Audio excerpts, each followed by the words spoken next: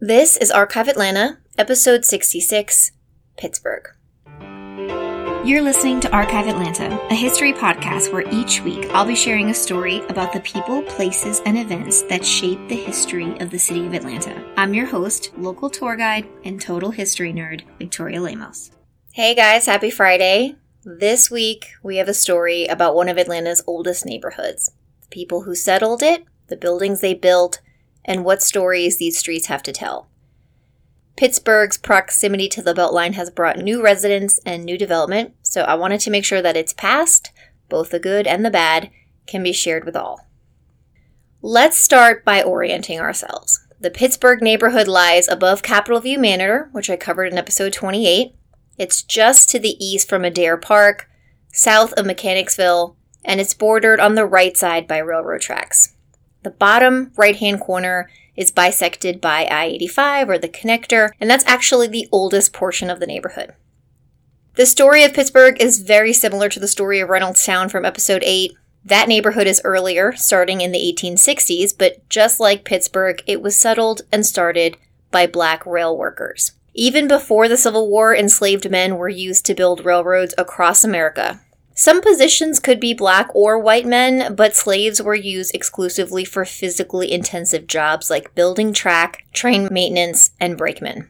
In 1864 Atlanta, the Civil War had just ended, and almost all of the rail lines were destroyed.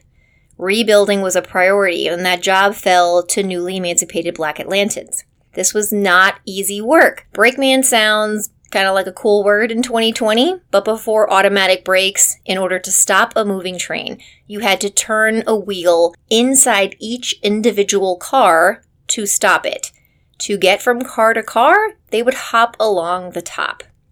And it's not until the invention of what's called knuckle couples and air brakes that white men even considered this position.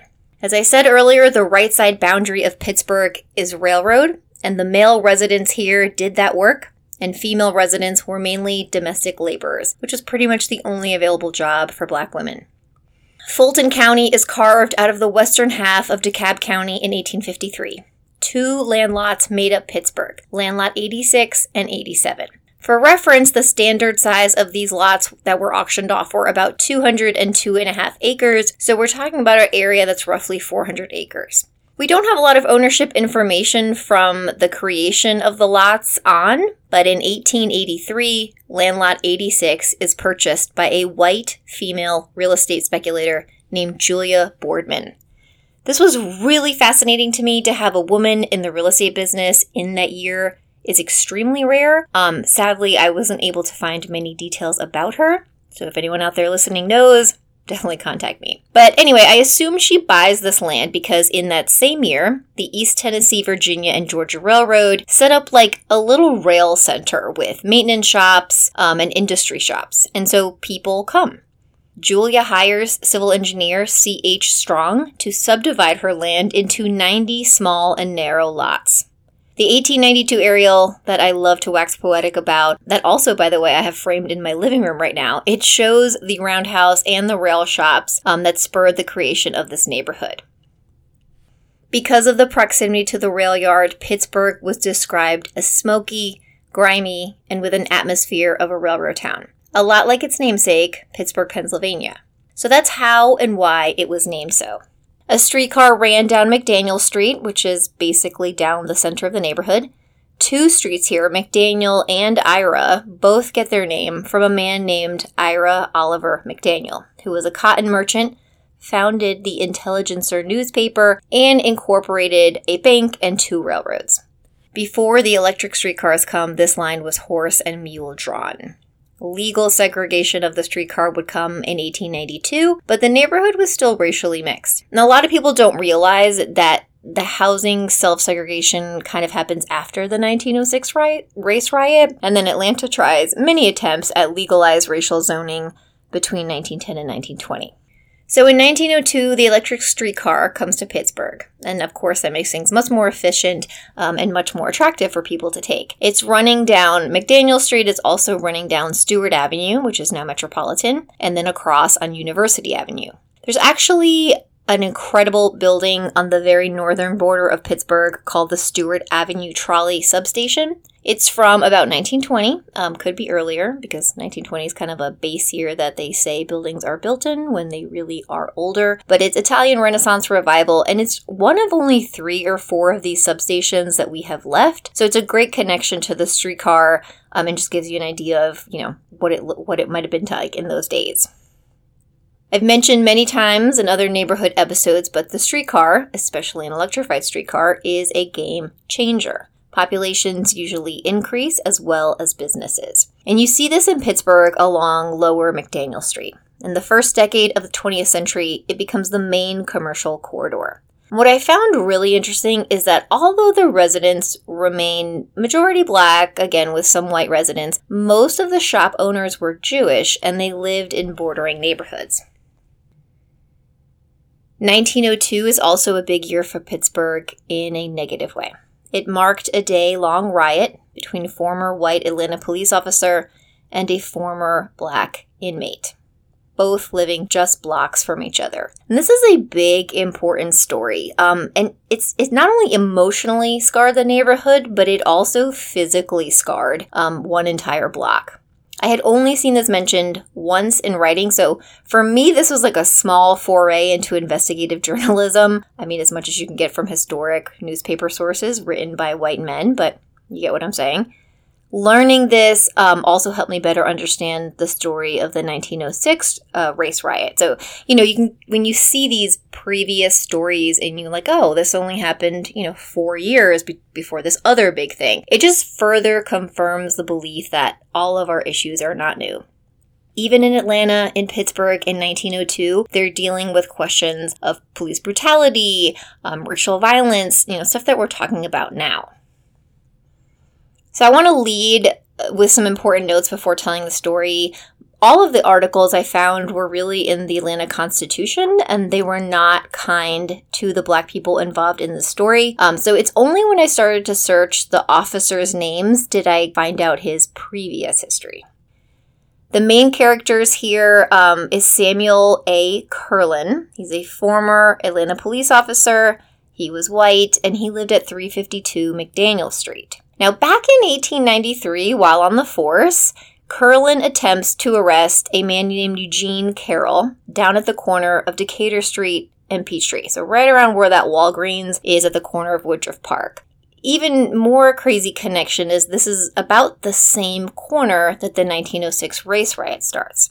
But this is 4 years prior. And a crowd of about 100 people gather and they call for the release of his prisoner. Kurlan claims that somebody touched him or somebody punched him, and he kind of swings around blindly with his billy club, hitting a Mr. Mesdick so hard that the man probably had a concussion but was also bleeding from his mouth. And it becomes this big game of he said, she said. Kurlan's like, hey, he grabbed me. But all 100 people in the crowd are like, no one touched him. I mean, he just turned around and hit this man. The guy sues him. It ends up going to court. And during the trial, the judge ends up fining Kurlan. And he's like, hey, while your arrest was legal, you were very dangerously close to starting a riot. In 1889, Kurlan attempts to arrest a black man named Tom Green at the corner of Mary Street and McDaniel Street. So this is in the Pittsburgh neighborhood. Now, Green had a warrant, but the thing is, Kurlan was not on duty. He's not in uniform, and he's actually just leaving his house to yell at some kids for being loud or something like that when he sees Green. A crowd of 200 Pittsburgh residents gathers around, and they fight to regain Green from Kurlan's custody. Rocks are thrown, and at least 2 black men and 2 black women are arrested and charged with participating in the mob. And actually, 2 white men are charged with not helping Kurlan arrest the suspect. During the trial, the court reporter is actually quoted as telling them, quote, "It is the duty of every law-abiding citizen to help an officer make an arrest when called upon to do so," end quote. The following year, this is 1900, Kurlan arrests 2 young girls for wearing men's clothing. Just a few months later, he's suspended from the force for 30 days for leaving his shift to, quote, "go to a woman's house to attend other business," end quote. I think we all know what that means. In 1901, Kurland is once again off duty in Pittsburgh, and he calls a fellow police officer to say that a black man named Buck Jones was cursing in the presence of his wife. Officer Rosser attempts to arrest Buck, and a group of residents arrives again and attempts to free him. Shots are exchanged. So there is some background facts for you, right? Here is a man that's living in the neighborhood, but there has been tension and animosity for years. And remember, these are just the stories that were sensational enough to make it to print in the newspaper. On May 15th, 1902, Samuel Kurland is listed as an ex-police officer. He's returning on the trolley from a night in Fort McPherson when he is jumped by 4 black men. Kurland identifies one of the men as Will Richardson. 2 days later, on Sunday, May 17th, Pittsburgh would see the death of 7 men and the destruction of an entire block of the neighborhood. It starts with Mr. Kurland, and he's walking down the street, and he sees Richardson, who is a Pittsburgh resident and owner of a store. Richardson fires 3 shots and runs to hide inside his store and kind of barricades himself in there. Fulton County Police are called because this is not yet Atlanta. So that's kind of another thing. People are like, is this city limits? Is it not city limits? But it wasn't. So 3 officers arrive, a former bailiff, and they charge the store. At this point, Richardson is inside. He's barricaded in there with 2 or 3 other people. Shots are fired back and forth. And this is like a Wild West shootout. I mean, the descriptions are bullets are flying. People are, hiding around corners of buildings and trying to run out and getting shot. Something out of a movie. It would go on for almost the entire day with the death of the 2 county officers, 1 City of Atlanta officer, that 1 bailiff, and then 3 African-American Pittsburgh residents. The details are pretty gruesome, and, maybe one day I'll do a mini episode on it or something, but Will Richardson and his friends are driven from his store by having it set on fire. His burned body is dragged to the edge of the Atlanta city limits, so it's dragged about 2 blocks, where the city coroner is waiting to retrieve the body. It was reported that 15,000 people visited this site when they heard what happened. The governor ends up calling the military just to maintain peace and make sure there's no rioting. There was a hand-drawn map I found in the newspaper articles that details where this all took place, so it's really interesting to have it kind of layered on top or next to an aerial photograph of the current neighborhood, so I'll have that up on social media if you guys want to take a look. On a lighter topic, let's talk about education. I'm not sure if this counts, but in 1871, long before Pittsburgh became Pittsburgh, Clark College moves to a location at Whitehall and McDaniel Streets, which today is just on the northern edge of the neighborhood. But officially in the border or not, the connections with Clark and Pittsburgh will continue for many years to come. In 1902, the first formal school, the Pittsburgh Grammar School, begins in the church building of Ariel Bowen AME. The community raises funds, and in 1909, the Atlanta Board of Education throws $75 in, and they fund the rest of the money to build a building at the corner of Ira and Mary. In that same year, 1909, the Atlanta Theological Seminary buys property from a man named Josiah Sherman to establish their school campus.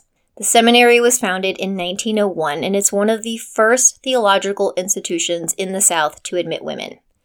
In 1929, the seminary moves to Nashville, and they sell the campus to the Salvation Army, which is its current owner. So the Salvation Army's Southern Training College is there. And they actually started in Atlanta in the 1920s on Lucky Street, so kind of further downtown. What's unique is there are only 4 schools like this in the nation.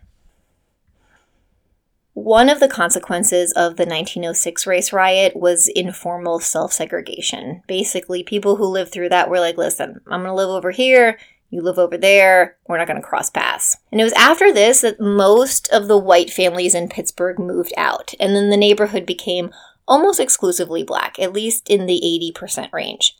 The corridor of Stewart Avenue, again now Metropolitan, remained white for many years to come. And this is why Pittsburgh, it's not really included in conversations about white flight in the 50s and 60s. They essentially had their white flight at the turn of the century. By 1910, Atlanta finally annexed the land and the neighborhood inside its city limits. Annexation usually coincides with building booms, and in the 1920s, Pittsburgh would get a school and an orphanage. The William H. Krogman School was built in 1922 on land donated by Clark College. It was named for the first Black president of Clark and designed by architect A. Tenike Brown. Not only does this building still stand today, but it has been repurposed as condos. And something I bet most people don't know, especially if you live there, is that Alberta King, mother of Dr. King, was a teacher at the school before she got married to Daddy King and then gave birth to Atlanta's famous son. 5 years after that school is built, the Carey Steele Orphan Home moves over to Roy Street. And Carey's story is incredible. I don't have time to get that deep into it, but again, probably something for another mini episode in the future. After working as what was called a janitress, or a female janitor, at the Union Passenger Depot, she notices the need for a home for Black orphans, at first keeping them in a rail car during the day, and then she brings them home to Auburn Avenue at night. In 1892, the orphanage opens on what is now Memorial Drive. And Carey dies in 1900. But in 1928, the organization moves to its new home in Pittsburgh. Today, that site where the orphanage was is the W.L. Parks Junior High, but the Carey Steele Pitts home is still open, it still exists, and it's now on Fairburn Road. It's the South, so we can't have a neighborhood episode without talking about churches. And the oldest in Pittsburgh was established in 1904, and it's called the Ariel Bowen United Methodist Church. Their current building is a little newer. It's on Arthur Street, and it was built in 1939. Other churches like Southside Springfield and Iconium Baptist, they're from like the late 40s and early 50s. Although I said earlier that Pittsburgh didn't have the same level of white flight, it was not spared from urban renewal and the interstates. I've mentioned the 1947 Lochner Report, I think it was in Summerhill, but that was basically a plan that decided where Atlanta's new highways and interstates were going to go. And where they went was mainly through minority or low-income neighborhoods, places that were deemed undesirable. And Pittsburgh fared better in comparison to neighboring like Summerhill, for example, but it did lose about 30 homes along Fortress Avenue, which now you can see on a map butts right up against the downtown connector. Just 2 years later, urban renewal comes to town along with the Housing Act. To summarize, land is cleared or housing demolished with the promise of new government-backed housing to be built in its place. But in Pittsburgh, these promises are made in 1949, things are cleared, but funding to actually build does not come until 1969. So let that sink in. We're talking 20 years. And that period is when the nation is going through a huge housing shortage, which I have stated many times before was particularly dire for Black Atlantans. In the late 1940s, the city dealt with increased racial tensions, which I've talked about before in episodes about the Colombians or the KKK. And the Colombians, which were the first post-World War II neo-Nazi group in America, were formed in Atlanta, and they terrorized Black families in Pittsburgh, Mechanicsville, and Washington Park. On November 2nd, 1947, the Jones family, who was Black, attempted to move into a home that was previously rented by a white family. Over 50 members of the Colombians went to Garibaldi Street, and they flooded the entire road. They held up signs that said, quote-unquote, white zone. The residents of Pittsburgh, though, they'd not be intimidated. So although housing was needed for decades to come, it was really interesting. There was like a local civic league that kind of took matters into their own hands and built apartments into the early 70s. I usually don't go into recent news, but everyone in Atlanta knows about the Beltline and the development projects that are happening because of it. Pittsburgh Yards is being constructed as I record this, and for those that were curious about the history of the land, I wanted to end with that story. The most southern portion of the neighborhood boundary, 8,000 acres, were owned by Clark College, which was used as farmland for students who were studying agriculture or blacks. And I talked about this in Capitol View because it was really them that sold the land to the railroad to essentially create what we are now using as the Beltline. But in the 1940s, they sell this specific section to the Southern Trucking Terminal. And it was a huge, they claimed like the biggest in the country. And that, employed many people in the neighborhood for a very long time. But when industry leaves, along with the jobs, the site stood unused for many decades. So it's exciting to see that this is kind of coming to life again in 2020. So there you have it, the story of Pittsburgh. Thank you guys for listening. If you're enjoying the podcast, please remember to hit the subscribe button so you don't miss any new episodes, and leave a rating or a review. I know I say this all the time, but there is nothing I love more than reading your comments or your emails. Sometimes it's just like one email and the subject line says, "Love your podcast." I love those just as much. Connecting with listeners and hearing what you guys have to say never gets old. So I'm actually working on a way to hear more of your stories, and stay tuned for that. Have a great weekend, and I'll see you next week.